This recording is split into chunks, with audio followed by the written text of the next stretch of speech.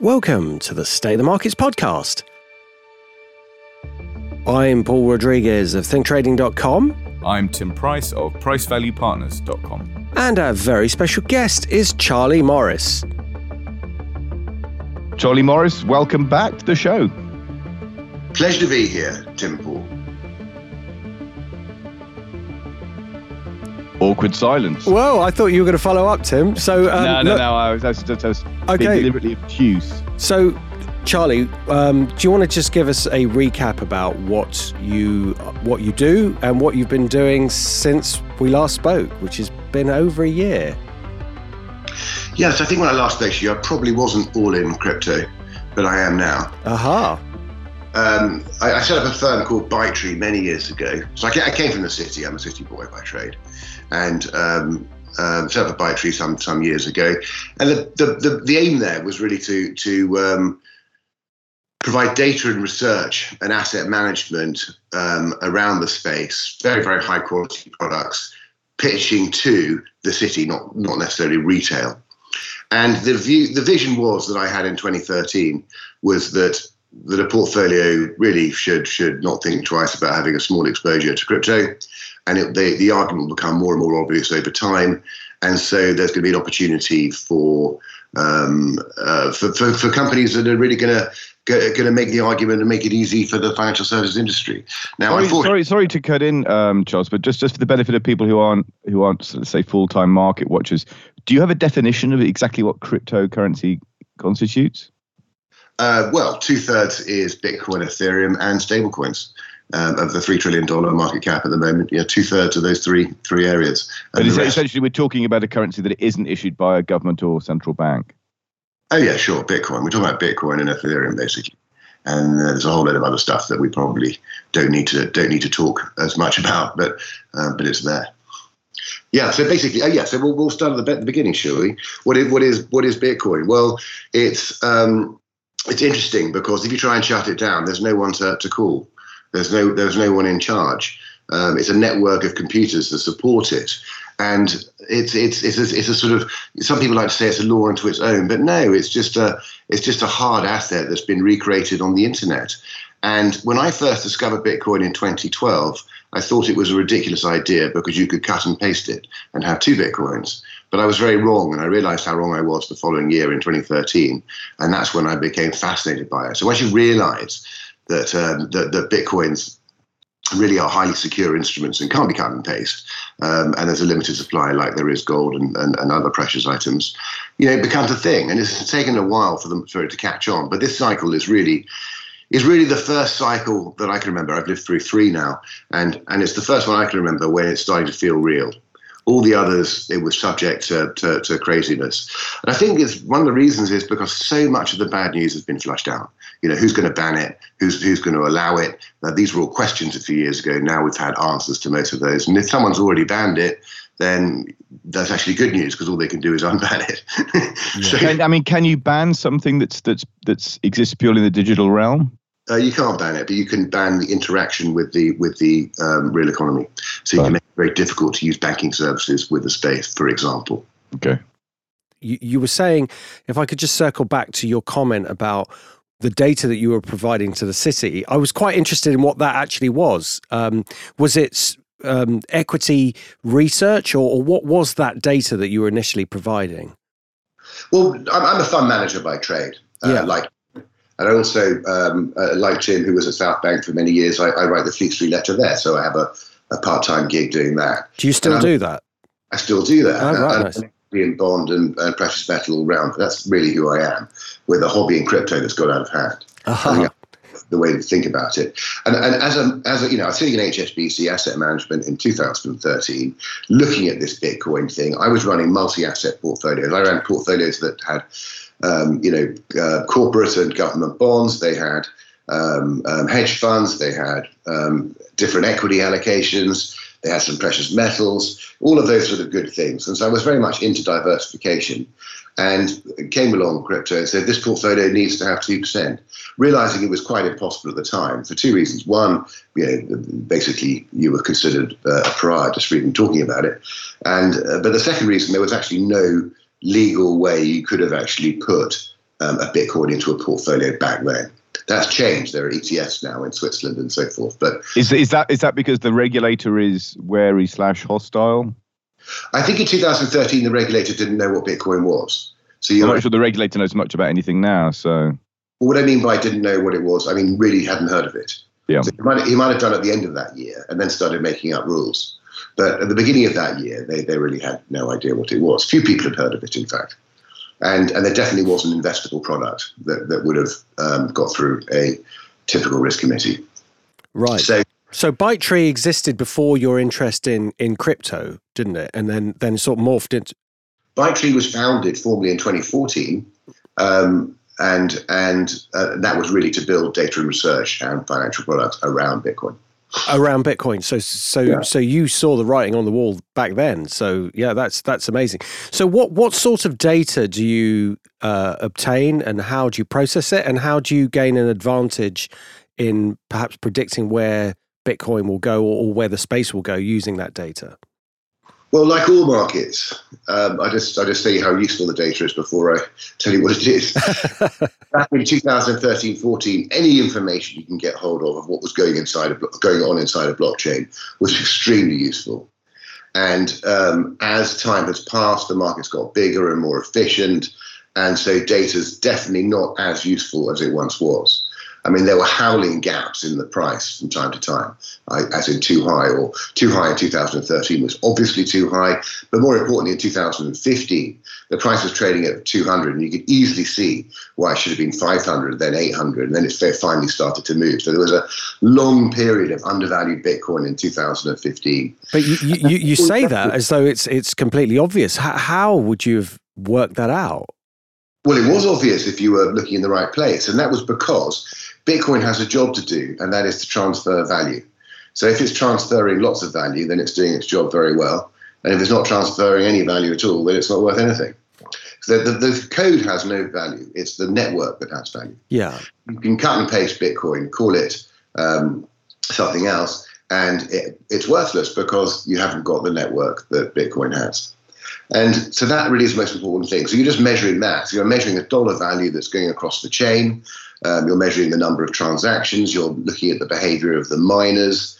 You're looking at the new supply, like the inflation rate of how quickly it's printing. Back then, the inflation rate of Bitcoin was very high. It was double digit. But now it's down to 2% and falling. So it's grown up and things have changed a great deal. And we publish a lot of this data. It comes out block by block. So roughly speaking, every 10 minutes, you get a new little packet to look at. You see that $50 billion is changing hands each week. Bitcoin's about to have its 800th million transactions since 2009. The numbers are getting pretty real. And so the way you described it just then, perhaps unintentionally, it made it sound like you were less bullish on Bitcoin. Should we start with your outlook for it in terms of price over the coming years? Well, I think everyone who's thought about it has to be, because it's doubled 20 times or more, and it's up 200,000%. It's created a $1 trillion of value, right? So if you got in when it was worth a few dollars, I think the original market cap of Bitcoin when it came to market was $250,000 in 2010. Now, you never see an IPO at $250,000. Now, some people bought then, and those people that did have just seen the highest return you can ever imagine, creating $1 trillion of value. Now, if Bitcoin goes to $10 trillion, that means the price, roughly speaking, goes up 10 times from here. But it's already been up, 100,000 times or whatever. So, what is the taxable status of those gains? Are those subject to capital gains tax? CGT, yes, in the UK. And I think the legal argument on taxation is whether it's property or not. And most courts have said it, yes, it's property. Which is fair, but I think that's fair enough. So Charlie, are you saying that you don't think that Bitcoin will have the growth from here just because the numbers are getting so big, or do you actually think in price terms it will continue, or there'll be other technologies that are improved and will take it over? All of the above are possibilities. I think that what I've just said about being less bullish, I'm still suggesting it could go up 10 times and create $10 trillion of value, which is pretty bullish, but that's nothing like as bullish as the journey you've had in the last 10 years, creating $1 trillion. in percentage gain terms, if that makes sense. Yes. And so there's many people who were bullish who have changed. I mean, some of the notable people, or for example, Elon Musk seems to have flipped on it a little bit, saying he liked it and then he said he didn't, and who knows what he's thinking. But the one that we've asked many guests about has been the Taleb argument that it requires a lot of work to keep Bitcoin alive, and therefore he thinks eventually it will go to zero. Other people have suggested that there are long-term problems, probably not in the next few years, but coming down the pipe that will mean that other technologies will be better. And I know you've suggested that is obviously a possibility, but what percentage chance, or how would you attribute as to whether those are very real risks or something we just should stop worrying about and just get behind it? Well, I'm definitely, having lived through .com, I'm definitely pro creative destruction, and I'm not a Bitcoin maximalist. I don't think that it could, that it's impossible that it's surpassed or superseded by something else. It may well be. I don't know. I'm not that kind of analyst. I take it each day as it comes, and I look at the information before me and update my view and form a view.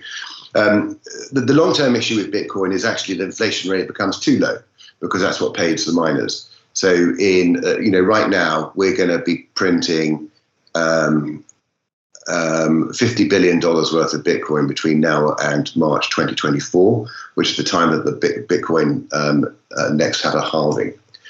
And there are I had to the top of my head here, 107,000 blocks between now and 2024 will be mined, with 6.25 Bitcoin in each block. So it's around 700,000 BTC, something like that, and worth $50 billion. So that's hard cash that goes to the miners. Now, after the next halving, it goes from 625 to 3.125 Bitcoins per block, and it keeps halving every 4 years thereafter. So by the time you get to about 2050, the block reward doesn't have much Bitcoin in it in terms of number of Bitcoins. Now, some people say, well, the price will be so high that who cares? Possibly, maybe that's true. But the other side to it is that you pay fees when you transact Bitcoin. And currently, that's about $3.50 per transaction. That last April, it was about $50. So it moves around depending on supply and demand for blockchain capacity. And those fees are about 10 or 15% of all miners' revenues today, having been practically zero 10 years ago. And they'll be 100% in 50 years' time, because that's all that will be left. And so that criticism you've just mentioned is probably the Taleb thing, although I don't like Taleb. I think he's a complete tosser, actually. I'll tell you why later. But the block reward, as it's known, may not be sufficient to incentivize miners to do the job of maintaining the network. And if you overlay current prices and say, well, the miners need to be paid lots of money, then the transaction fees would be really, really ridiculously high, like thousands of dollars. So, but that's something that can balance out. I mean, we know from Ethereum that the gas fees go up and down. So basically, isn't that the same with Bitcoin? Yeah. It is, but you're talking about them only going up in this case, because they're down. Actually, Bitcoin transaction fees are very low at the moment. But one of the biggest negatives, I think, is network fees for both Bitcoin and Ethereum, because it does look like there's not enough capacity in these networks. So then people then talk about layer 2 solutions. So you actually can have fewer transactions on the blockchain, but you can have infinite number of transactions on another chain. Think of fund of funds rather than just a blockchain sort of thing. And then they report back. So you do lots and lots of transactions, millions of transactions, and you report back once to the main chain. So that's like the Lightning Network, isn't it? Exactly. So just for people who really are not very technical and don't understand any of this, what they're basically saying is that the main Bitcoin blockchain it might be slow, and it would take it can only deal with a few transactions, like relatively few.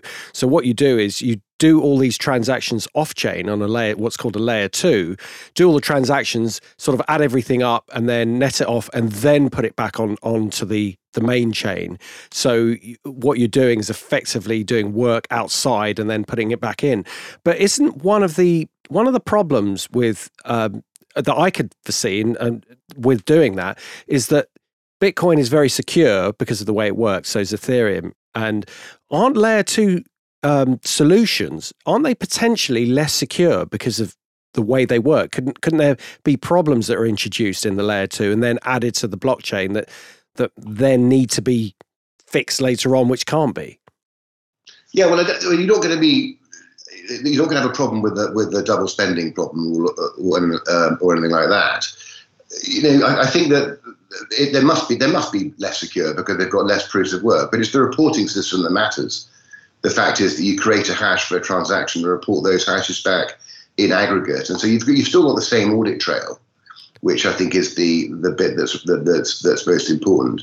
Perhaps you wouldn't want to do a very, very large layer 2 transaction. You maybe wouldn't want to send someone $1 trillion or $1 billion, but you might be happy to do lots and lots of smaller transactions, which I think is the point of them.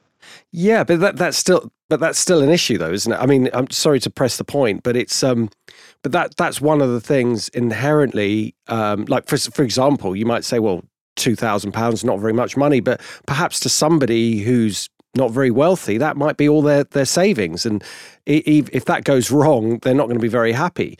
So it's either kind of less secure or it isn't. And from what you're saying, it is definitely less secure.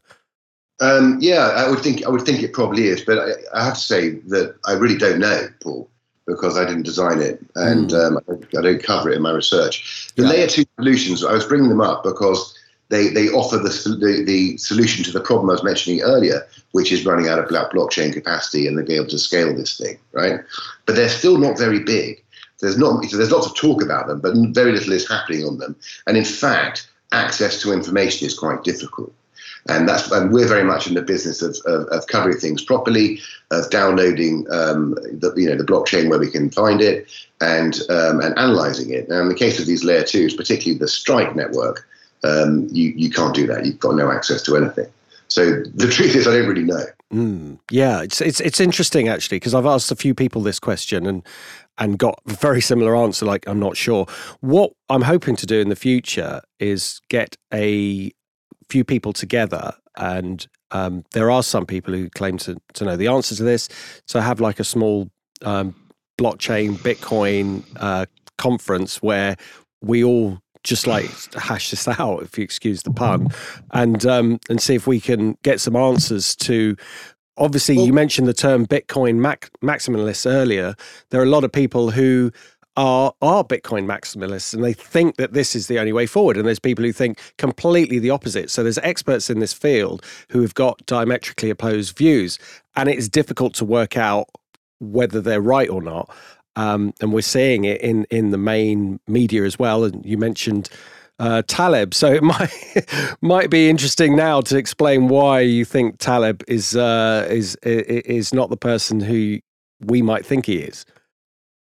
Well, he came to visit me when I was in the hedge fund buying game in 2009, and was flogging tail protection products. Tim, why don't you explain what tail protection products are?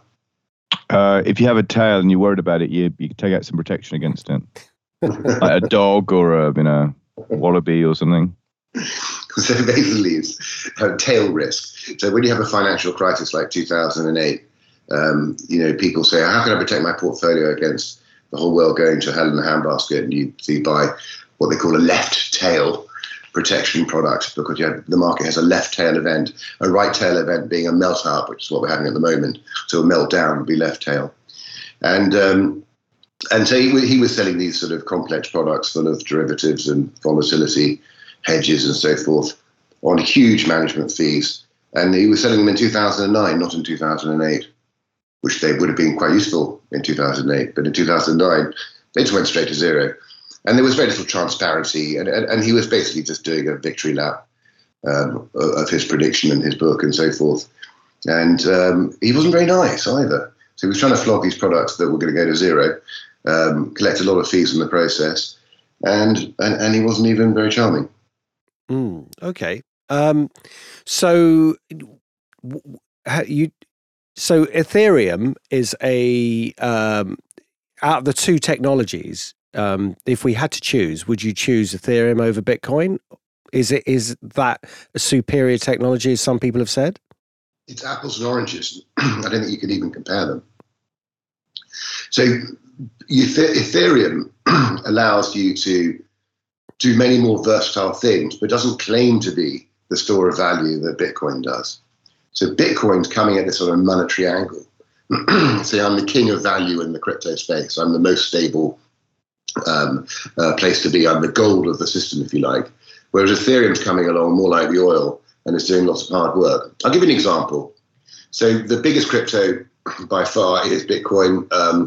Little less than half the size is Ethereum. And then we've got the stable coins. And the stable coins are probably the most interesting development in crypto in recent years, because the banks have been very difficult to deal with. And if you try to transfer money to a crypto exchange, you'll get blocked. You might get debanked. All these sort of problems. And so crypto said, well, how can we solve this problem? Let's make our own cash. And so they literally took the US dollar and stuck it on the blockchain. And guess what? A dollar is a dollar. It doesn't go up or down. It's just a dollar. There's no trick here. So it's a money market fund, effectively, that trades on payment rails. Now, we can talk about Tether later. That confuses the issue. But basically, these things are working very well, and they've grown to over $140 billion. Now, these dollars are sitting on the blockchain. Well, they're typically sitting on Ethereum's blockchain, but could be sitting on other ones as well, like Tron, or Cardano, or Solana. Increasingly, they will find their ways to play their way around to different protocols. Now, the reason that Ethereum is interesting is because the dollars can live here, and then when you send $100, you pay a transaction fee. You basically put a stamp on the transaction of ETH rather than the Queen's Head first class. You're putting some ETH into the transaction, which pays for you to transact your US dollars from A to B. So this is how you can buy and sell Bitcoin, get cash without having to take your money out into the banking system and have all that sort of thing. So the ETH thing, why does the price of ETH go up? Is because, well, if you want to use ETH to send, for example, dollars around, or NFTs or what have you, you pay a fee in ETH. So that's now a permanent source of demand for ETH, because you've got to go and buy it in order to transact. Now, the other day, it was about $40. I don't know what it is today, I haven't looked, but it was about $40 to send a transaction. So if you're sending a single dollar, then you've got to pay $40. Yeah, the fees are ridiculous.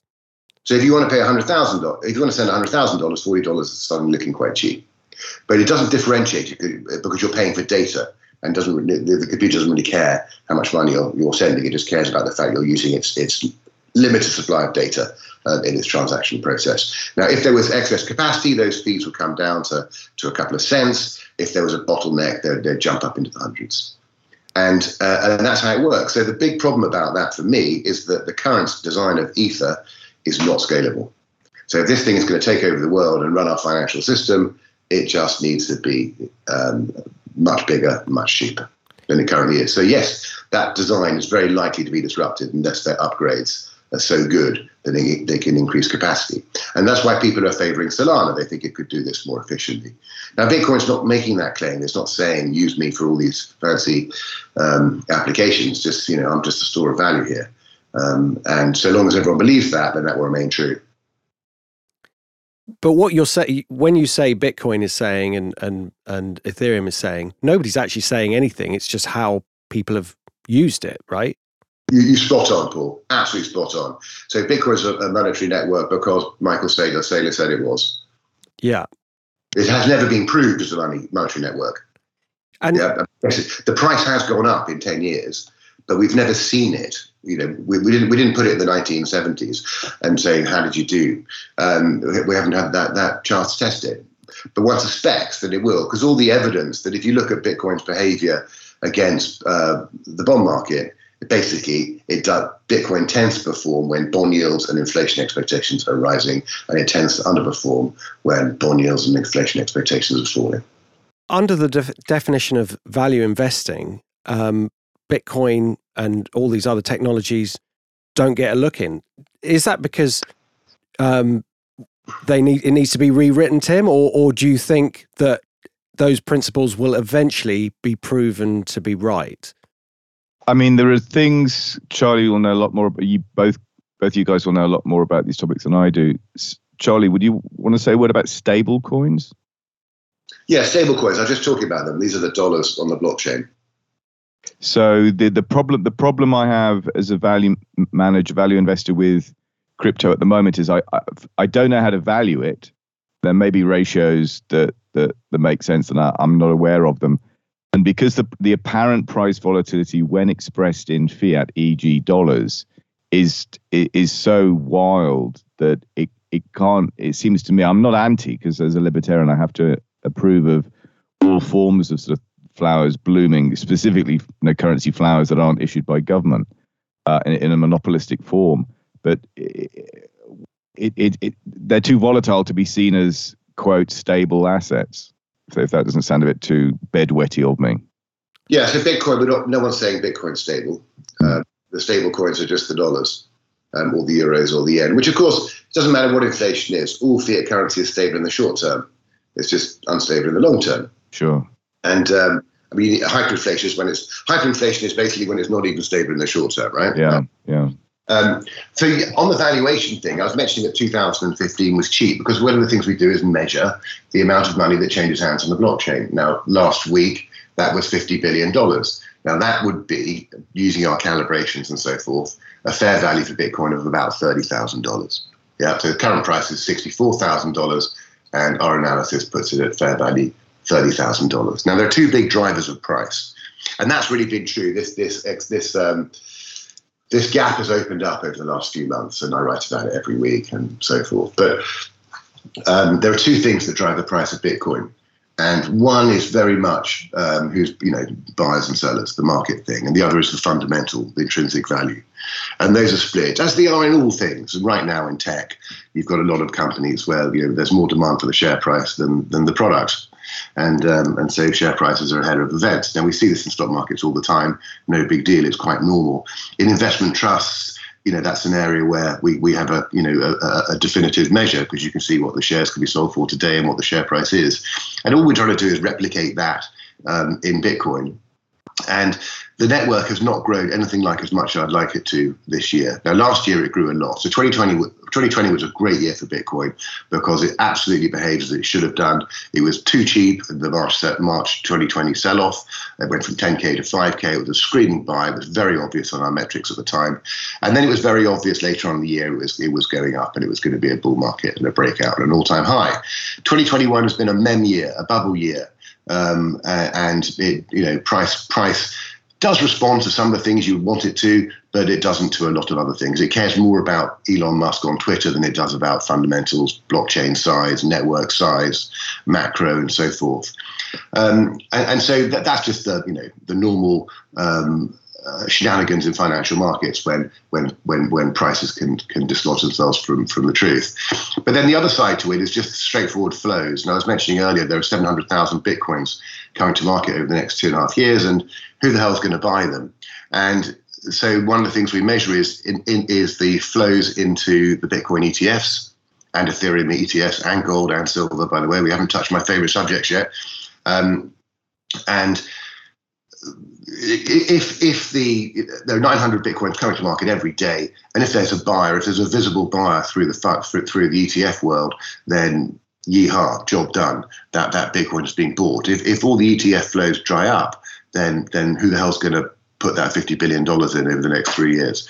That's why the market responds so incredibly powerfully to the launch of an ETF in the US, and why the recent futures fund, BITO, which raised $1.2 billion in a couple of days, was a big deal. I mean, partly it scooped up a month's Bitcoin supply, even though it's futures because there's a hedge somewhere, which is very positive. But the thought of more ETFs coming means more Bitcoin demand, which is very supportive for price. So I think those are the two dynamics: the fundamentals of the blockchain, which are its size, and then the supply and demand as measured by flow, which is the institutional buyer versus the miner who's selling. So you mentioned your favorite topic there. What was that? I said we measure flows for Bitcoin, Ethereum, gold, and silver. Oh, I see. Okay. So outside of Bitcoin, obviously there are other assets, and when you're doing your analysis, are you looking at inflation rates? Are you looking at bond yields as well, or is it just solely based on what data you're getting from the blockchain network? for Bitcoin. Yeah, like when you value it. So, for example, you're saying that it's at the moment we're getting the impression that it seems a bit overvalued and it should come down based upon the network fees. But that would only make sense if you haven't got rampant inflation and the outside elements that could affect it are behaving in the same way that they were when it was at 5,000. So things could have changed that mean that whilst it's slowing down internally, externally things are changing. It's all possible. So I have a thing called Atomic. How I analyze Bitcoin is called Atomic, which is analysis of the technicals, which, why wouldn't you look at the price chart? The macro, the on-chain, and the investment flows. And so those are the four headings that I look at. And the flows right now are quite supportive. The chain is we're way ahead on the calibration that's worked for 10 years. And so basically the price of Bitcoin relative to its network is currently at an all-time high. Yeah. So people are prepared today to pay more for Bitcoin today than they were in previous years. The macro is somewhat supportive. The bond yield coming down, which has been something that we've had a little bit of recently, has been a minor negative. But the inflation expectations going up has been a big positive.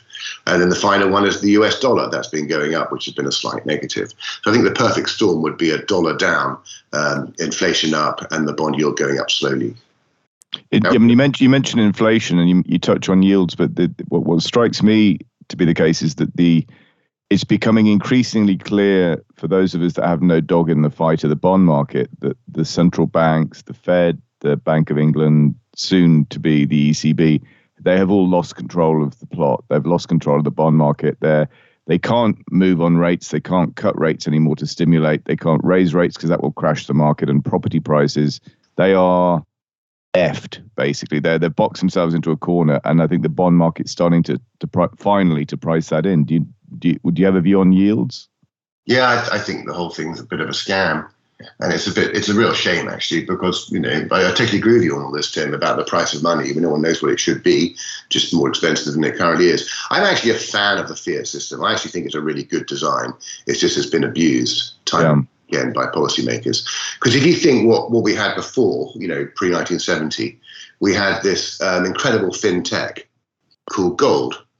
And the great thing about an ounce of gold is it was still an ounce of gold, whether it was in China or whether it was in Amsterdam or in Australia, And so you had this reference point. It didn't need modern communications.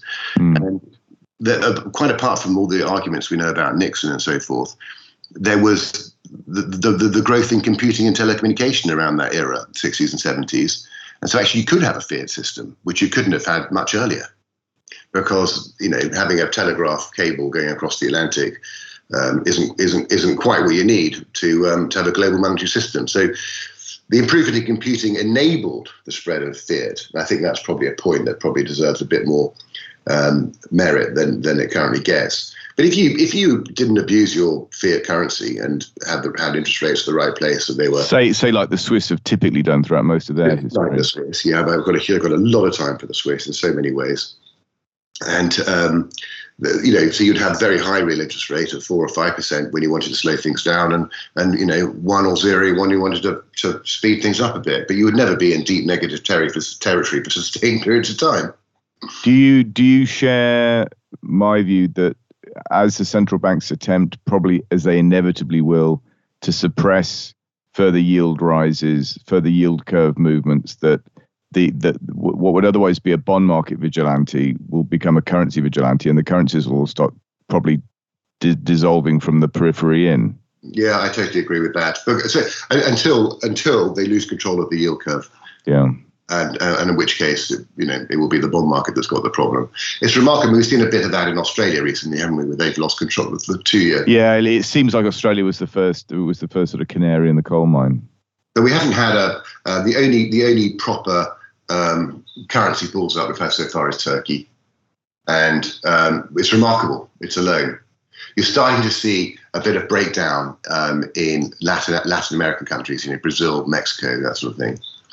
But basically, currencies have behaved very, very well these last couple of years. Yeah.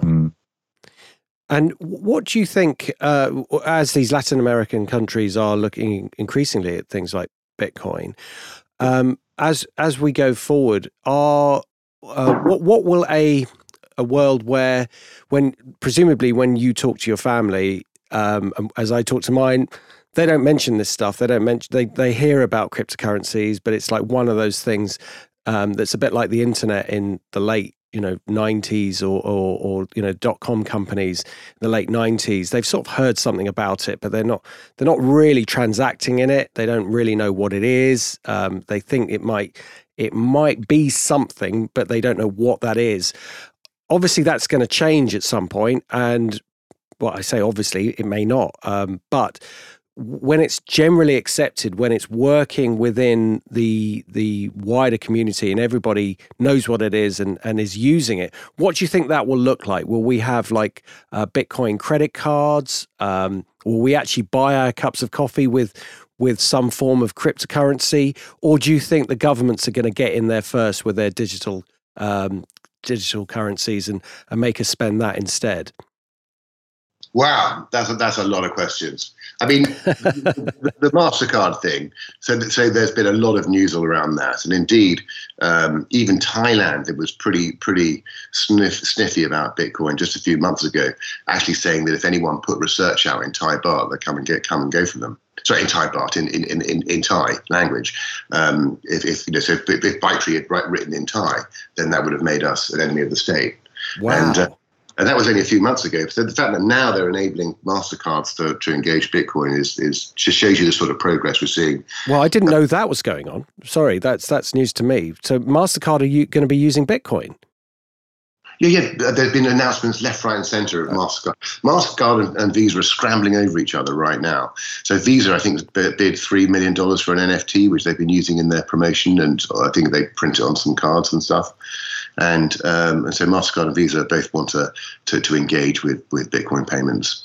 And the idea is it's just like having one of these gold MasterCards where you just got a pile of Bitcoin or a pile of gold and you go spending and it's debited from your portfolio. I just see it as fintech. It's not really the Bitcoin revolution. It's just fintech around some of these things. It could be on your portfolio. You could have a portfolio with Tim Price, full of all these wonderful CTAs that he loves, and just buy a cup of coffee and shave a bit of CTA off. I mean, it's all the same thing, isn't it? It's just fintech. On the topic of fintech versus conventional finance, traditional finance, do the traditional banks have any future? I personally don't see how they possibly can, but I'm willing to be persuaded otherwise. Well, Paul's second bit, I mean, he threw in the CBDC question in next to the MasterCard. It's like, okay, well, that's a big stuff. That's an entire podcast. Sure. I call them CBeebies. I have a 3-year-old and I have to watch children's BBC. But I think they entirely missed the point. Now, I've just written a letter to a senior political figure of the United Kingdom on this very subject, and so it's a very timely question to ask. And I think anyone who's the quote comes from I'll try and get it right. It's the quote came from Jerome Powell a few months ago, and he front runner, insider dealer, Jerome Powell. Yes, so he's the Federal Reserve chief, and he said, I quote, "You wouldn't need stable coins, you wouldn't need cryptocurrencies if you had a digital US currency." Okay, so he's completely and utterly wrong. And the idea that the only reason, it's looking at the fintech side of the whole thing. Oh, we just want to use Bitcoin payment rails. I mean, if you didn't have Bitcoin, Ethereum, and all the other stuff, you wouldn't need digital cash. What do I mean by digital cash? Digital cash is a £10 note, which when I have a £10 note, it says Bank of England on it. When I have £10 on my Barclays Bank app, it's got Barclays Bank written on it. Which one's a better version of £10? It's the cash, right?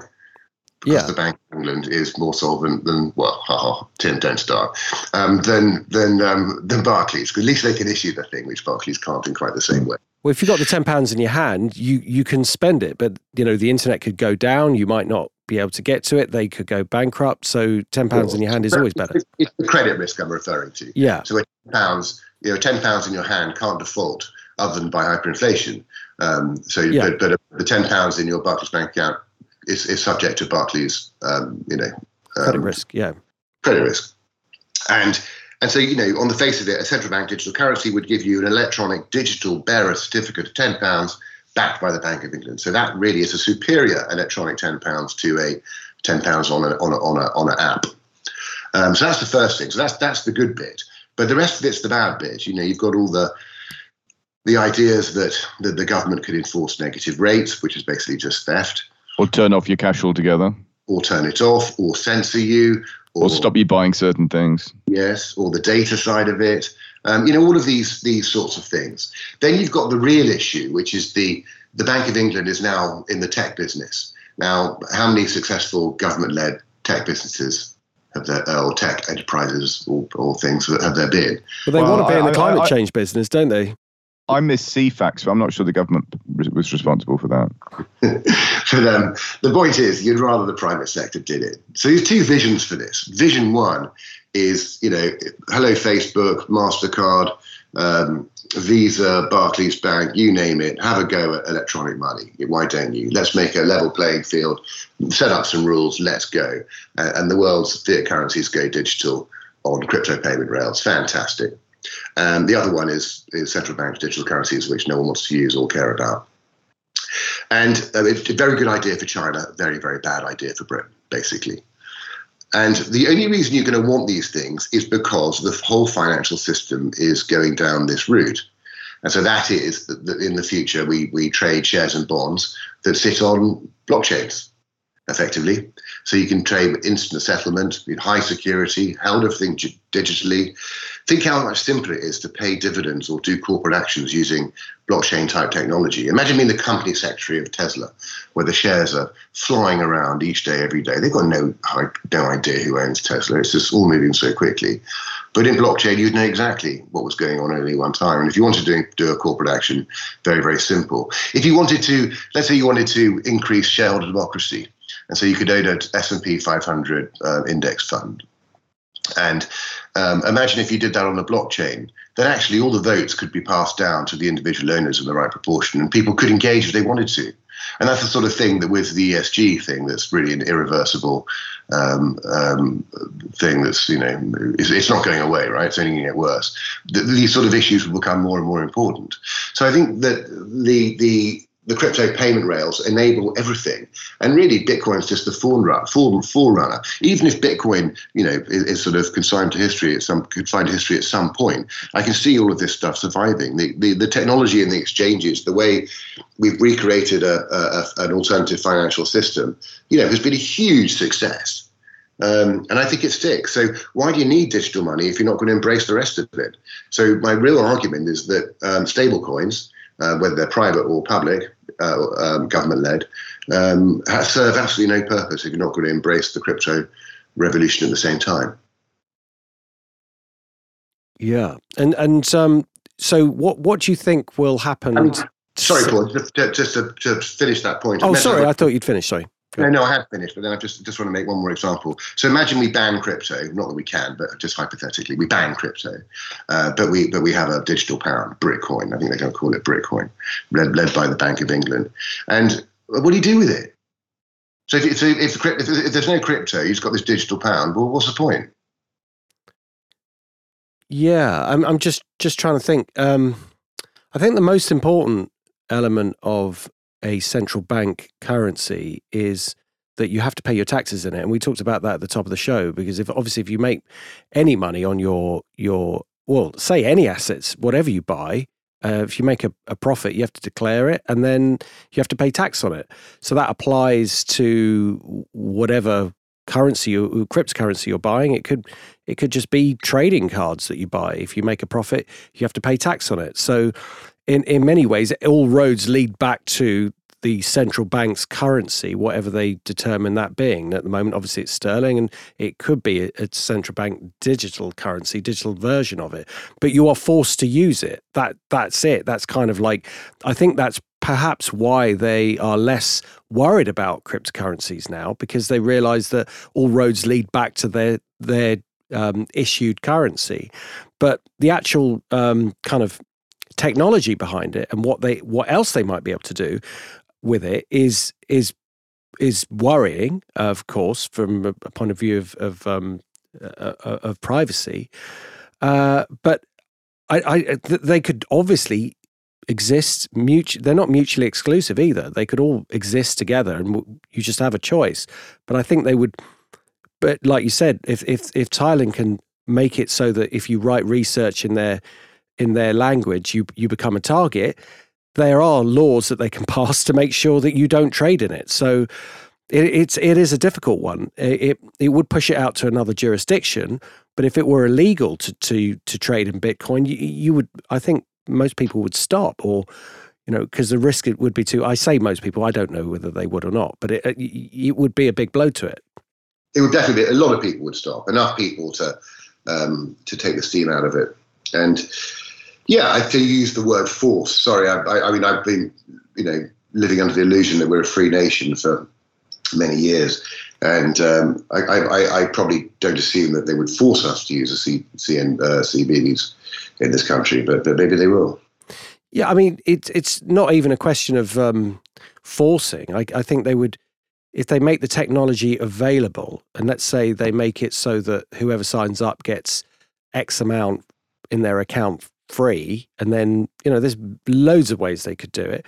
Well, they're not forcing people to take experimental gene therapies, but they're just making it impossible to live and do anything without them.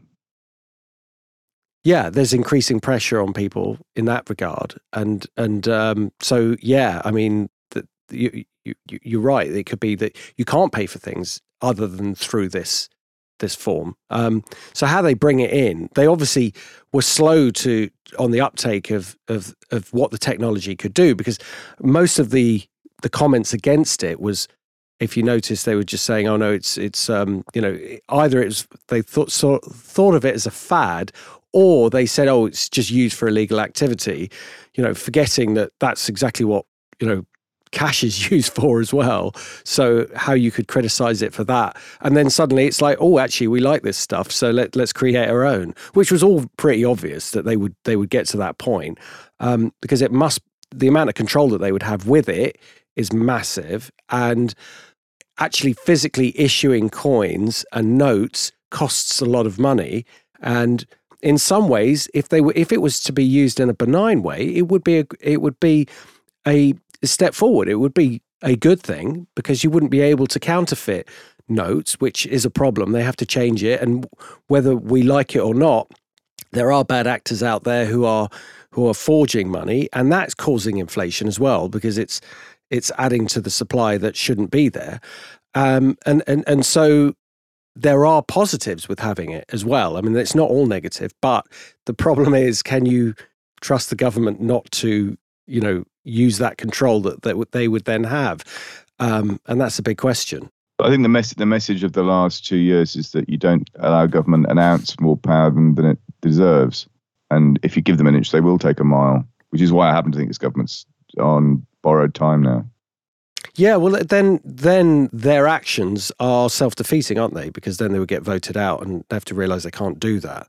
But that's presuming that there's somebody else to vote for who has a different view. Yeah. Do you have a view on the political scene, Charlie? Well, let's come back. Yeah, of course. But Paul, I'll come back to that bit. For me, should the private sector be driving digital money, or should the public sector be doing it? Yes. And to my mind, I would like to see hundreds of different. Well, I don't know how many currencies are in the world. Let's call it 140. It's about that, and all of them to be digitized in 100 different ways, and for all of those different things to be interoperable. I could see a case for the Bank of England issuing guarantees, so they don't have to depend on a commercial bank in the middle, or a dodgy Evergrande paper sitting inside the money market fund that represents the currency. So there would be, government guarantees might be nice from time to time, as currently retail depositors have, and such like. But so they could play a role. But also, I think the risk is that if there was an outage of any kind, you've got central bank credibility on the line. So they would just be. It would be horrendous if you had some sort of technical problem with the system and the central bank was trying to solve it. Whereas if it was a private situation, then the central bank can actually be very helpful in greasing the wheels of the system. So there's, does it need to be public? Could it be private? That's really my number one argument here. And I fall down very firmly on the side that it's private. So you want to get to politics? So sorry, say again.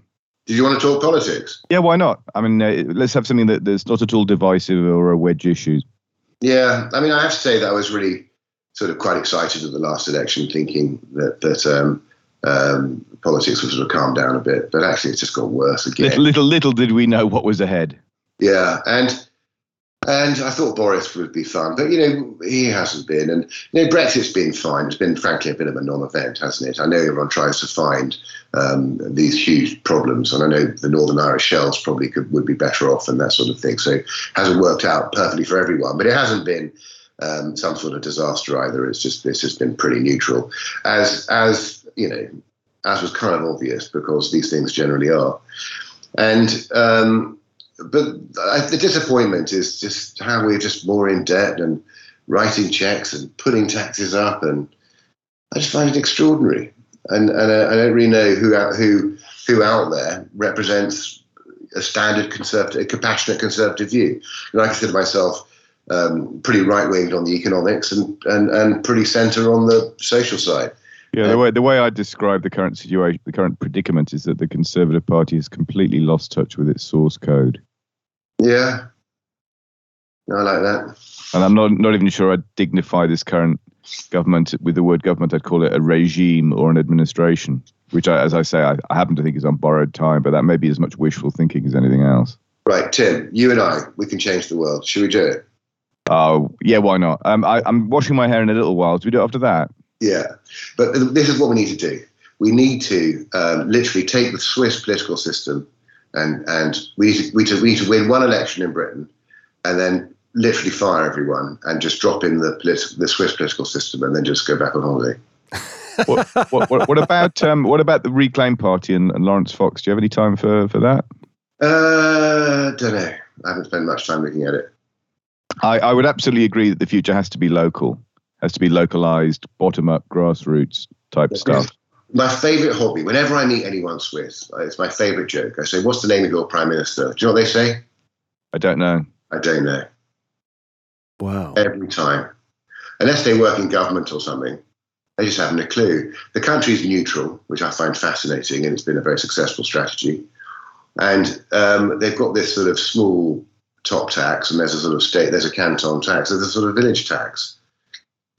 And if you want to pay less tax, you move to that canton. If you want to pay more, you move to that canton. So it's a bit like the states' flexibility on tax in the US. That if you probably a bit more ruthless, it's a bit more driven by competition. Whereas in Switzerland, there's less emphasis on competition, but they do have a levelling up. So the wealthier cantons automatically pay the less wealthy cantons. And so that's why you get good railways and public services everywhere. And and there's a real obligation to not serve the country, but not to drain on the state. Sure. And so people sort of don't culturally, and that's fascinating. And so they have this sort of very well run country with pretty low taxes and the best version of fiat that the world's ever seen. So how do we make it happen? How do we clean the Augean stables, Charlie?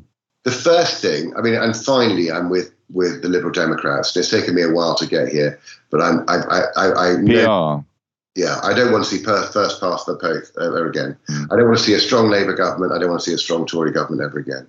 Because I used to be sceptical about PR on the basis that it's what they use in places like Italy, and Italy has a new government every day of the week. But now I'm maybe coming around to your view, which is if you make it impossible for government to do anything, maybe that's the right solution. But it works in Germany.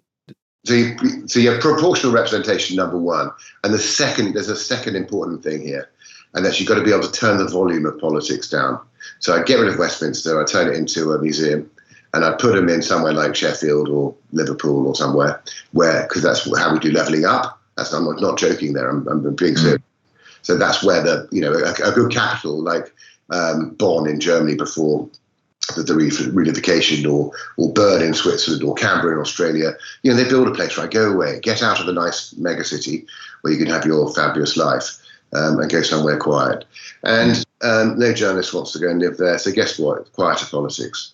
Boris is not on the front page of the newspaper every day. And he just gets on with the job, which is emptying the bin and keeping the nation safe. So now you've solved that problem. Can I ask a question about the more private cryptocurrencies? Given that you've obviously done a lot of research. What Bitcoin? Sorry. No, I just made a joke which flopped like so many of my jokes do. So I just didn't hear what you said. I just said Titcoin. Well, you said private. Oh, anyway, I see. Okay. Let's move on swiftly before when in holes, stop digging. So the coins like Monero and Dero, do you think they are will be increasingly used because of their privacy? Because people think Bitcoin is private. It's not. If you can work out somebody's wallet address, then you can work out all the transactions they've done. And one of the problems with that is that obviously if something is illegal or stolen under, say, UK law, I'm sure it's similar in other places, your title does not, the title of ownership does not transfer. So, if you've got a stolen car and you sell it to somebody, that does not transfer the title. So technically, if some Bitcoin has been used in illegal activity and is stolen and then used again, then that title won't transfer. So how do we deal with that problem? And does that not make it so that the other very private coins, well, in some ways they're just covering up that problem rather than solving it. But when you don't know anything about the transactions, everything is private and dark. Is that a superior thing, do you think, in your opinion? Not really. I mean, I think what's superior is what takes off. So you can design features. If privacy is more important to you, then great. Put those features in. You put any features you like in. If the crowd buys it, then it works. So if 10 people want to use a really private coin, well, so what? It's not going to be that useful. But if 1 billion people are prepared to give up a little bit of privacy to have a better network, then that's going to work. So you've got, what's going to work. It's all about what adopts. And there are hundreds of these things, thousands of these things. And Tim, there is indeed a token. I just found it. I'm not sure how many coins are an issue because it doesn't say, but it is called TITS. The TITS. Yay. And the one I was always intrigued by was the prospect of Shatcoin, William Shatner's Shatcoin, but I'm not sure it ever actually launched or not. There's actually a titstoken.net. I just clicked on it, and my web defender says, "Do not click on this site." As if you need to be told. Yeah. Where do you search for these coins? What? Oh, well, that was CoinGecko. I went on. Oh, yeah. Right. Okay. Yeah. So do you keep an eye on the new technologies? Have you got sort of one eye on what's bubbling up in the background, or are you just so focused on the majors that you don't have time to do that? Well, personally, I focus on the majors, but the team, we've got some analysts, and we've just got our third analyst now, and they write about these things. Brilliant. And we're just building we're just about to release a trend following system, which will give you both alpha and beta trends. So that's in dollar terms, and also in Bitcoin terms. So obviously Bitcoin to Bitcoin is one, but anything else relative to Bitcoin. And so we're just looking for alpha trends and trawling through thousands. So that will be available soon. So is that an actual fund or is that just research? Research. Okay, interesting. We have a fund, and the long-term idea is because we have a hedge fund. I don't run it, but I'm not allowed to say much about it for regulatory reasons. But there is one, and the aim is to offer a very credible exposure to this market, I suppose. I'll say no more for legal reasons because I'm not quite sure what I'm supposed to say or not. How do you go short Bitcoin if you think at the moment it's too high, and we'll go back to 30,000? I'm not saying you're saying that, and I'm not saying that anybody should trade it in that way. But if one wanted to short it, how would they do it? And you can trade Bitcoin futures on on a market index like IG, can't you? Well, IG is sort of part closed. You've got to say you're a professional to get access. FCA banned it. But you can get proper futures on the CME. You can get loads of different futures contracts on some of the Bitfinex and those sorts of exchanges. I think there's a short ETP in Switzerland. So there are different ways of doing it. But I reiterate, when I say that Bitcoin's trading at twice its net growth value, well, the whole stock market is too. So yeah, and it'll probably double just because that is not a high conviction short term view that Bitcoin's going down. No. I didn't think you were saying that at all. I just wondered with real money how you would do it. Leveraged. There are lots of ways, and other than sort of not actually trading it and just staying out or taking your profits or moving into another coin. How does one express a view that it's too expensive? Well, I think you just raise a bit of cash, or switch to gold or something. But notably, which are moving at the moment. Gold and silver seems to have finally woken up. Why you should be very careful about shorting Bitcoin, and that's because its volatility is over 60%. Yeah. And if anyone doesn't know what that means, that's really high. Gold's is 15, and it basically means an average day over the last year or so has been about 5%. Now, it doesn't do 5% every day, but there's been some very, very big days. And so the expectation is that the price of Bitcoin in a year from now is going to be at least plus or minus 60% of what it currently is, plus or minus. So that's how you read volatility. It's basically showing you this asset is unstable. And if you think about volatility in terms of where interest rates are as well, I think that kind of highlights quite how volatile it is. I mean, if interest rates were at 10%, that wouldn't be so bad. But if interest rates are basically where they are now, it is massively volatile. That's absolutely right, Paul. And the other thing about that is the MOVE index, the interest rate volatility index, is actually starting to perk up. The equity one, the VIX, isn't, but the bond is, which I think will perk Tim's ears. I guess at some point in the future, there will be a way to potentially value these assets, so that maybe a value investor can say, look, this has good value or bad value, or I want to buy it, or now it's time to get out.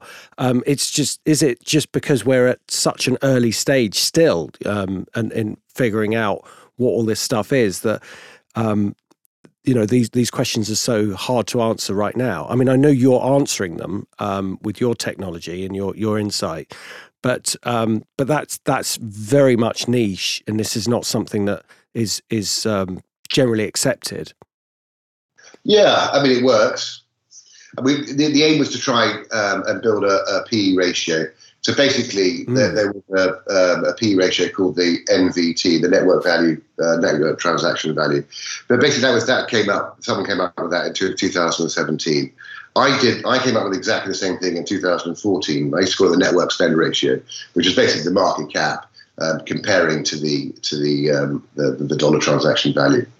And it was always done over rolling weeks, and the reason for that is because blockchain traffic automatically drops 30% at weekends, and so you need to have rolling 7-day periods to be able to get to get rid of that weekend bias. And it works, but people don't like the answer that it gives. That tells you that Bitcoin's a bit lofty at the moment, and the current traffic is more in tune with 30K than 60K. It is fascinating that this network operates 24 hours a day, 7 days a week. And it's like in the old days, which we go back a long time, shops used to close on a Thursday, I think it was, for a half day. And it was, obviously shops still close on a Sunday for religious reasons. But, if you want to make a transaction or you want to do some banking, you can't get to the bank because it's, 5 days a week, or some Saturdays. But this is open all the time. You can trade shares all weekend if you wanted. I know there are various markets that try to create that in a grey market, but it's not the actual market. But this is what this offers. Yeah, Tesla was, I think you could trade Tesla somewhere in crypto. I'm not sure where you can trade it, but I was told about this. And last weekend, when had the Musk vote about should he sell stocks, that was your grey market happening over the weekend, courtesy of crypto prices, and it was correct. I think it was down 8% or something. And and they picked up the price that it opened up on Monday. Very, very potentially loaded or freighted question, Charlie. How much of someone's investable portfolio should crypto represent, do you think, or what should the range for that figure be? Well, I think if you're young and haven't got any money, probably 100%. But if you're a grown up and you've got lots of money, probably somewhere between 2 and 5. Okay, cool. Thank you. I mean, it should be there. And is that predicated on? I mean, you can perhaps see where I'm coming from. Is that predicated on in the worst case outcome it goes to 0, or in the best case outcome it goes up by 10x or some other massive multiple? Yeah, or a combination of the two. Where would you want to be in 1972? Yeah. What would your allocation to silver be? I mean, I think that Bitcoin would be more disrupted to silver than to gold. We haven't mentioned precious metals, despite my gentle hints. So I'll bring it up if you don't mind. By all means. The Bitcoin's taken gold's lunch. It hasn't. Gold's a proper grown-up asset. It's the greatest asset in the world, hard asset in the world, and Bitcoin hasn't dented it. We should get you on more, Charlie. I think. Yeah. Now silver's dodgy gold, right? I mean, we like silver. It's for good fun, but it's dodgy gold. And why is it dodgy? Because it also has so many more industrial uses, which make it more of a cyclical commodity. Yes, so you've got less held by investors. And so basically, this is it. This is it. I did probably the finest presentation I ever gave was to Reuters in 2012, I think. Yeah, it was probably wasted on those guys. Yeah, and no one picked up on this incredible point that I made. I spent ages coming up with the data, which I've subsequently lost the information. Well, your incredible point can be renewed. It can rise like a phoenix from the ashes on the stage of this podcast, Charlie. So what I did was I calculated the average inventory of each commodity, each major commodity. And by that I meant, how many years' supply did we have for gold in terms of how much was demand each year, and then how many years was that to the stockpile. And for gold, it was loads of years. It was dozens and dozens of years, maybe it was 80 or something. And then for silver, it came right down to a lower number. And for oil, it was sort of 13 days. For gas, it was about 14 days, And basically, it was pretty obvious that anything you consume, you have less of, and anything you don't consume, you have a greater stockpile. But then the column that went next to it was price volatility. And guess what? Inverse correlation. So gold, very low volatility, huge above ground supply. Natural gas, the most volatile commodity, the lowest supply. And so I think that's really quite important. So when you have industrial use, that's actually put cyclicality into your demand. And therefore the price volatility increases. So not having industrial use is more useful in the case of a monetary asset if you want price stability. And so gold is better. Gold has two value buyers, right? Which Bitcoin doesn't, and that's why Bitcoin's so volatile. And silver's more volatile too. And the two value buyers are jewelers and central banks. But neither are in a hurry. The jewelers can stock up when the price is right. And the central banks can do the same thing. Because I think the central banks basically believe in a valuation framework for gold, which is probably quite similar to the one that I created many years ago. And they whenever it goes down, no one's interested, they buy. And they've been much bigger buyers in recent years than retail. I know from 2018 to last summer, we had good retail buying of gold, but it's tailed off since then. And some of that energy went to Bitcoin. But really, it's silver. Silver really has not seen retail flows. If you said to me, if you said to me a year and a half ago, during COVID, when the S&P the screen was red, we're going to come out of this, is going to be, CPI at 5% and all this sort of thing. And 6%. 6% and a shortage of people and no lorry drivers and all this stuff. $20,000 freight rates. And I'd say, crikey, silver must look good in that environment. And where's it been? So if you go back to 2010-11, when all the crazy people who love silver were making all these arguments about hyperinflation and the end of the dollar and all this stuff and printing and debt GDP, exactly the same arguments you're hearing about Bitcoin crypto today, as if the crypto space think they invented these arguments. I've heard them every decade from different groups. The loudest of all being silver back in 2010-11, I mean, Tim, you and I love all these conversations and always have done and always will do.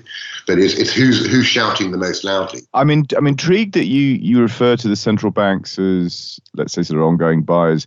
They're somewhat price insensitive, aren't they? Because extremists, they can basically print their own money, so that's like marking their own homework. Well, the central banks that you don't like are not buying gold. The central banks that are buying gold lie in the emerging world. They're people like Russia, aren't they? Russia and probably China. Yeah. I mean, the World Gold Council is a really good website for this, gold.org. I would look up the list, but I'll be clicking for a while. So, but basically, it's Turkey's been buying. Do you have? I mean, this is anathema to what we do because we don't kind of trade and we don't think exclusively in sort of macro terms. It tends to be bottom up. But in as much as these things impact on your process, do you have a target, a near term or medium term target for the gold price as expressed in dollars, US dollars? Well, I'm on record. I wrote an article for the World Gold Council, or was it the LBMA, one or the other, at the end of 2018, I think. And I said 7,000 by 2030. And that's sans COVID. That's before COVID.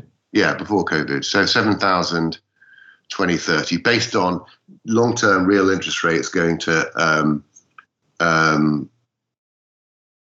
minus 4%, was it? No, it was on inflation expectations, 20-year expectations, so long-term expectations going to 4%.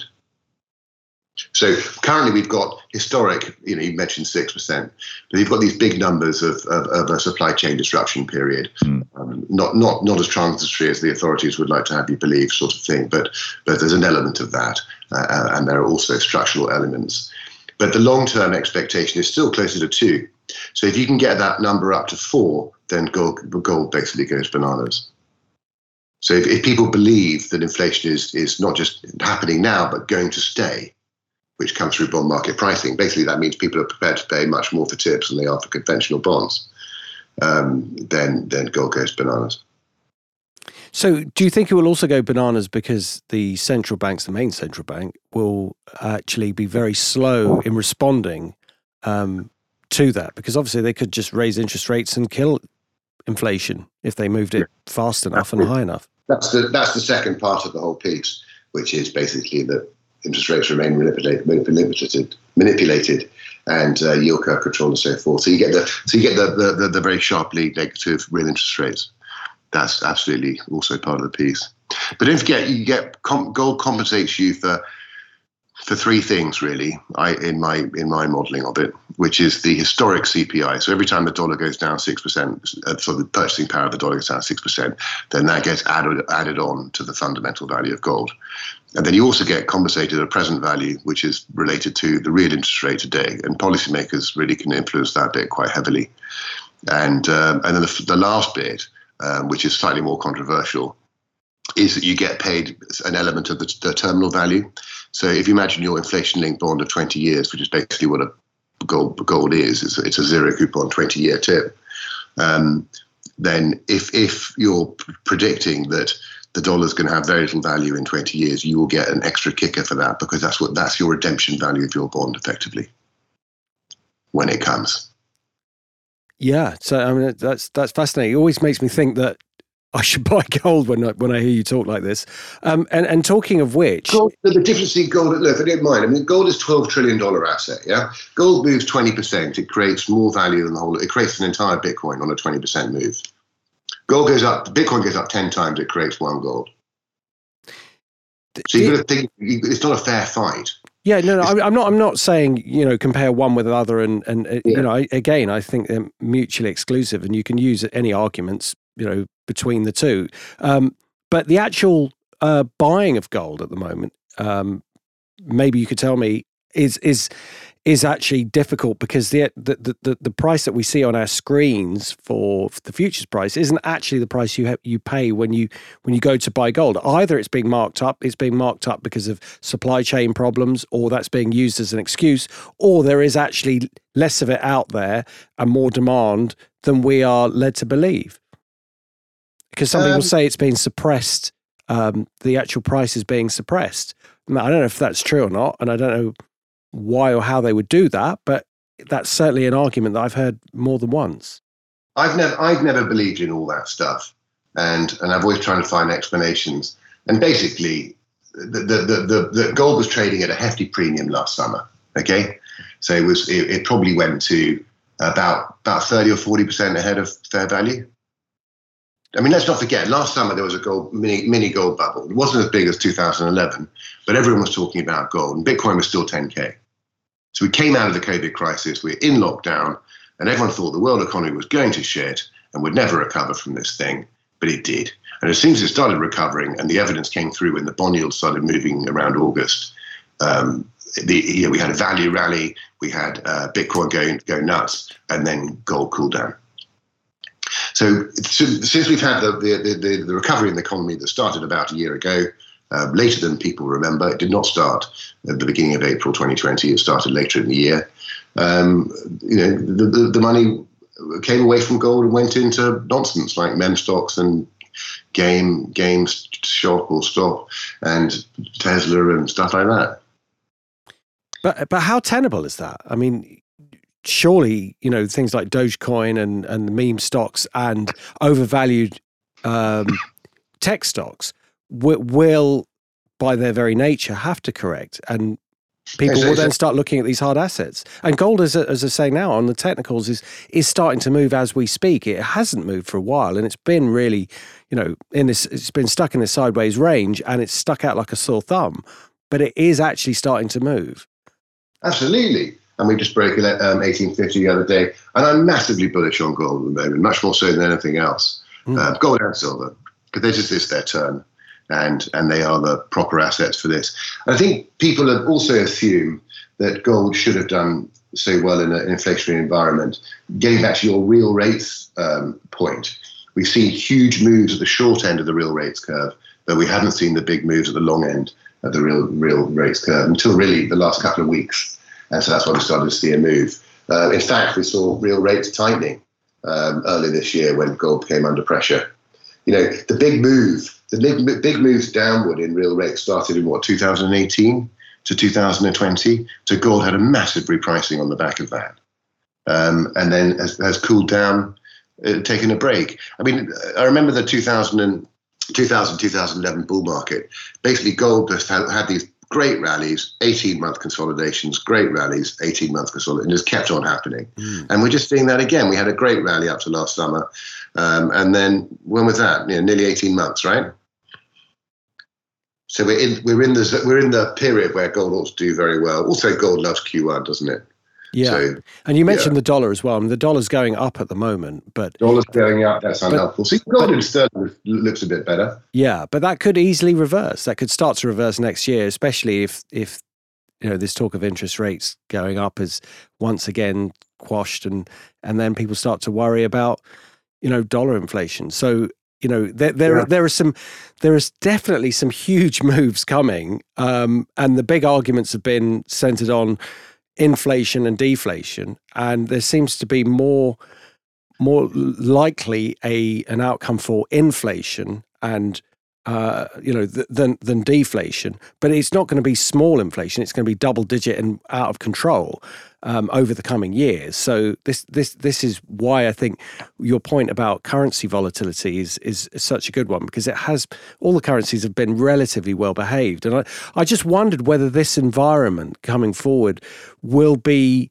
one that finally breaks the euro, because that was all put together in a very stable environment, and the whole monetary system has become more and more unstable as we've gone forward, and there are more and more competitors to it, not least obviously gold and silver, but now we've got a cryptocurrency that's been created since the euro was put together. Did you have any views on whether the euro will survive? Well, I've never been a great fan of the euro, but I actually think the dollar is going to be in a proper bull market, and that's what's going to kill the fun. Because the Fed, you've got everyone's printing money, and the second most important country in the world after America is China, and China much more important than the EU, I think, and China's basically is in 2007 and is about to find a 2008. Now they'll probably manage it quite well because they're China and they're good at that sort of thing, but the underlying credit market is pretty horrendous. And the Russell Napier thesis is very much that when you have a property bubble, then the policy response is a devaluation. So if they do that, then that's another force onto the US dollar upward. And then the response is massive money printing, massive money printing, because even with the amount that we're seeing today, the dollar's still going up, which just tells you where the balance of power really is. And so, there's lots of printing happening in many different places, but including the US, and the fact that their currency is no longer falling like it did in 2020 just shows you the natural force is a strong dollar, and that's going to be quite painful for lots of things. But I think that gold will still do okay in dollar terms, but do extremely well in non-dollar terms. Interesting. So did you have any views on the broader equity markets, or are you mainly focused now on your cryptocurrency analysis? No, I mean, Paul, I'm not a cryptocurrency nut. I just happen to know a lot about it, and I have a business around it. I spend most of my time looking, with my multi-asset hat on, as I have done for 20 years. But I've always spent a disproportionate amount of my time looking at hard assets. I just, for some reason, have always found them interesting. So I'm pretty well versed on precious metals, and increasingly these days, crypto. But in order to do that, you have to know what's going on in bonds and credit. And you have to know what's going on in the stock market and FX. So I check all of these things every day. I'm a stock picker for the Fleet Street Letter. I trade investment trusts for them as well, and that sort of thing. So I'm very much a market all rounder. And I suppose if you're going to have a specialism these days, it may as well be something that's important for the future. And most people aren't so well versed. So that's really the other angle of why I've put so much of my time and effort into these areas. But yeah, I think the equities, my views are not particularly original. I think the US stock market's a big fat bubble, and it's going to go horribly wrong at some point. What sectors do you like? Are you like energy and say uranium, or commodity currencies and commodity related stocks? Do you like those, or? I mean, our portfolios, and I can talk about them in more detail, but one of them is called Soda in the Fleet Street Letter, and Soda is a very calm one. We don't trade very often. It's investment trusts. We've got the AVI Global Value Trust, the Caledonia Trust, Berkshire Hathaway. I've always been a friend of that company, and then a couple of index funds in UK and Japan. And then I own Capital Gearing and Ruther and a big pile of gold. I mean, it's a very simple portfolio. It doesn't change much. I think we've outperformed every year in 6 years against the FT Private Balanced Index, so that's now amounting to quite a lot. And then the big outperformance factor this year has been not owning bonds, and which have been very harmful for balanced portfolios. And then on the whiskey side, so whiskey and soda, that's a joke. We've got a hard asset bit with gold miners and silver and platinum, and some more gold and silver miners, Fresnillo and POG. And then I've got a couple of oil companies. I've got Mediclinic, Melrose, Serco, the fantastic Airtel Africa, which is this mobile phone company that's big on in sort of digital money. BAE Systems, Hayes, Glaxo, PJ Cousins. There you go, an oil and gas ETF. So it's like lots and lots of ideas spread across the portfolios, and it's one of the reasons I like having the whiskey portfolio is because it gives you a lot to write about, because you can always do a trade every month or something and update people, whereas if you just did the soda portfolio with a few investment trusts, I mean, what the hell are you supposed to do as an investment writer when you have a low turnover approach? So we have one portfolio that moves and one portfolio that doesn't move. Repeat yourself frequently. That's always stood me in good stead. But I love writing the Fleet Street Letter. It makes me think every week. Robin Griffiths, who was one of my mentors, HSBC Chief Technical Strategist, he said, you don't know what you think until you've written it down. It's absolutely true. So if you go through the discipline of writing, then it really does help you to understand what your views are. And of course, they should be shifting all the time, every little bit, every little and often, and rather than being stuck in some silo somewhere. Fascinating. It was very generous of you to list all the stocks that you had. So that's I think people are going to be, well, I'm certainly going to be listening to that back again and investigating them. But Tim, what do you think? Are there any more questions that? I can't think of any. Is there any ground in either crypto or traditional assets we haven't covered that you'd like to have talked about, Charlie? We haven't covered the most important subject in the world. We haven't. Bitcoin versus gold. I think we just need to give that one more kick. Go for it. Look, so my view, and can you please say, do you have a disclosure? So, Charlie, do you have a disclosure to make? Yeah. Charlie, do you have a disclosure to make? Oh, as it happens, on Wednesday, the 19th of January, Bytree is launching an ETF in Switzerland that combines gold and Bitcoin. Right. You heard it here first, folks. And it's taken us a long time to get this off the ground, to try and get the parties to work, and there's some technicalities to it because they're obviously very different types of things. And this is real Bitcoin, real gold.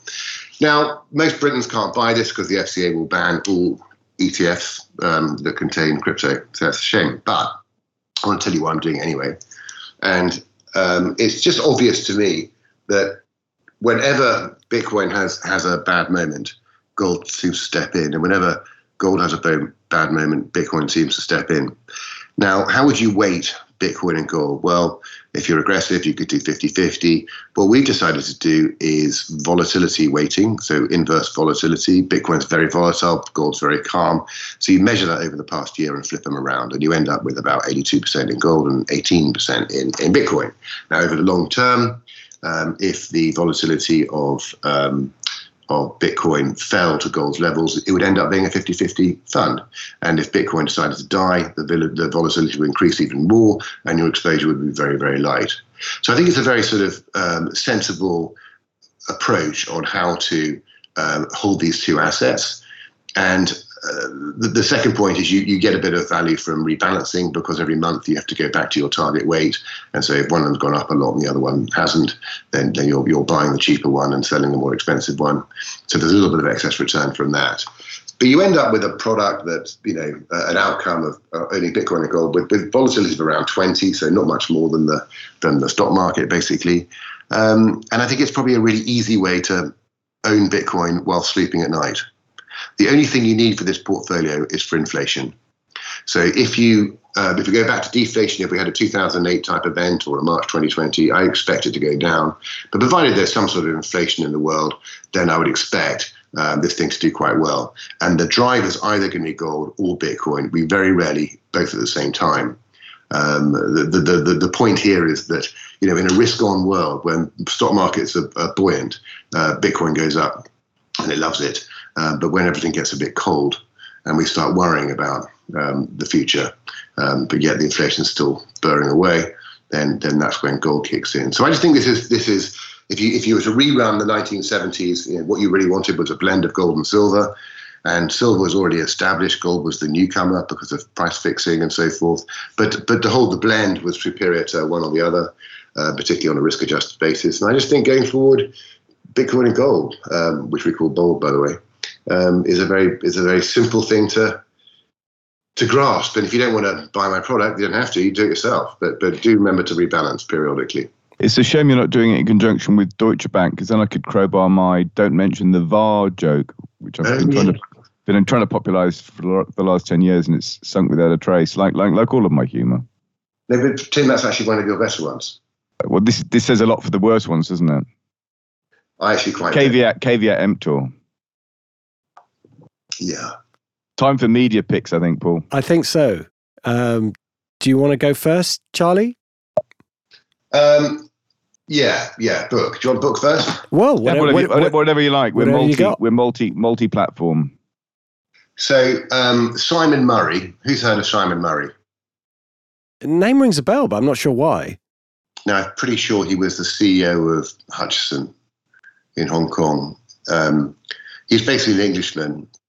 I think he must be about 80 now. And he, at the age of 18, when all his friends were joining, becoming officers in the British Army, he became a legionnaire in the French Foreign Legion.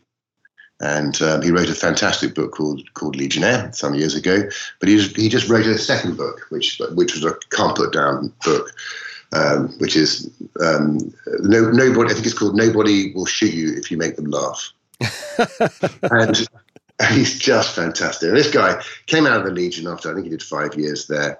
The stories are horrendous. Literally, they decapitated bodies of the enemy because they couldn't carry them back across the mountains,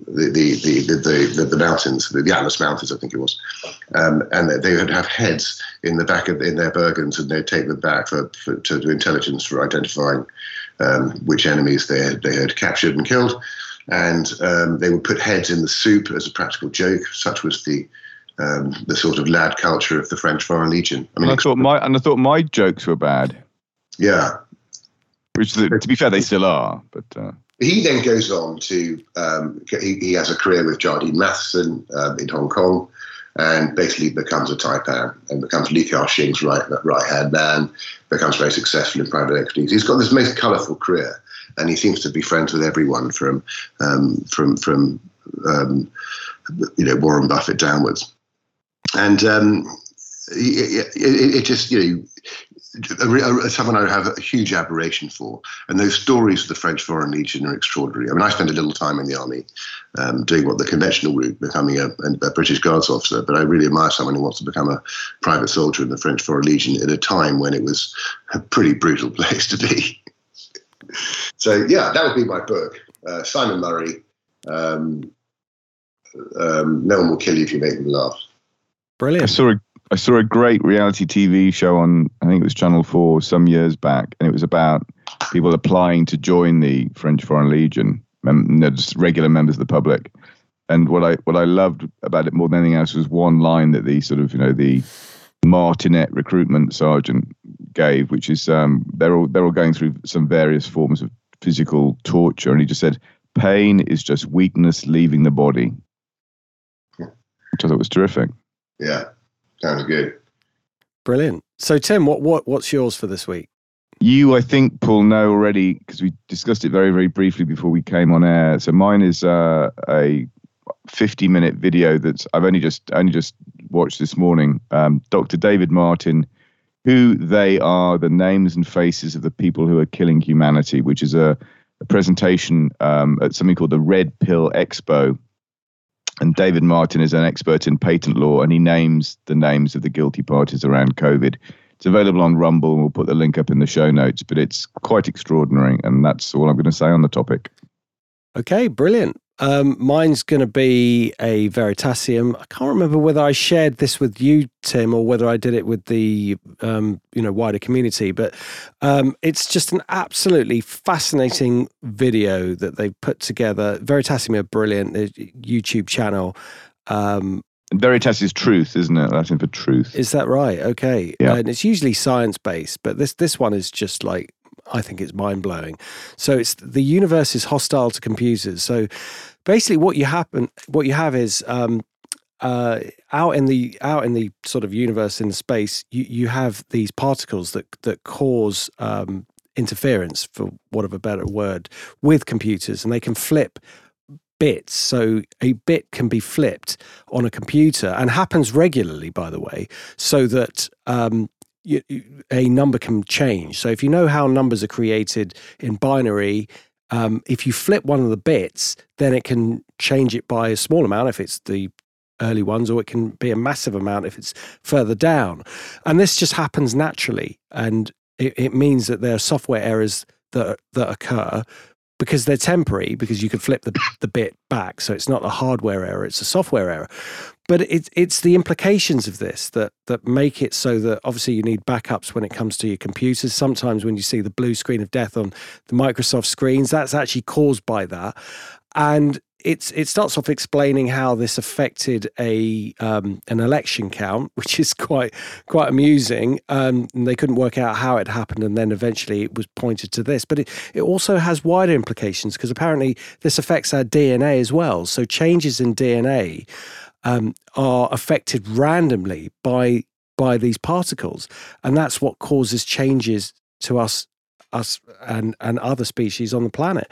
So it's just utterly mind-blowing, I thought, and really well worth the 20 minutes that it is. I listen to things at double speed usually anyway, so it only ends up being relatively short. But I thought a lot of what they put out is brilliant, but this is exceptional. It's had 10 million views in 2 months, just to give you an idea of how popular this particular one's been. But it's well worth looking at. It's sort of makes me realise how small we are in this universe again, and how there are so many things that affect us that we just have very little idea about. But it's just brilliant. So, Charlie, once again, thank you so much for coming on the show. It's always a pleasure to hear your views. And just as a reminder for people who want to get your research, who want to find you, maybe talk to you and get more information, how would they do that? Where are you? Well, it's been a pleasure. If people want to find my old world coverage, then Fleet Street Letter, Google that. If people want to find my new world, which is gold and crypto, then follow me on ByteTree. So bytetree.com, B-Y-T-E tree.com. And there's a free sign up. I write once a week. And, join the party. Sorry, you're saying that's free research, is it? Yeah. Okay. Most of our data is free. The best research is free, Paul. Brilliant. Yeah. Brilliant. Okay. No, just for the listeners. Yeah. We have a paid bit. So basically, the way anything that looks a bit more like investment advice is behind a paywall. And part of that's for legal reasons. And so when we're talking more specifically about, tokens or what we think Bitcoin's going to do, I don't really want that in public. So that's behind the paywall, a quieter conversation. But the main piece I write each week about the crypto space and gold and Bitcoin and so forth is very much public and free. And loads of our data too. I'm sorry, I spoke over you. Loads of our data is also free too. So have a look at bytetree.com and look at gold, silver, ETF flows, different things I've discussed. Most of it's free. Fantastic. Well, thank you once again. And are you on Twitter as well, or do you not tweet very much? Yeah, on Twitter at Atlas Pulse. At Atlas Pulse. Well, fantastic. Yeah. Charlie Morris, once again, thank you so much. Paul, Tim, thank you. Cheers, Charlie. All the very best. Enjoy your day.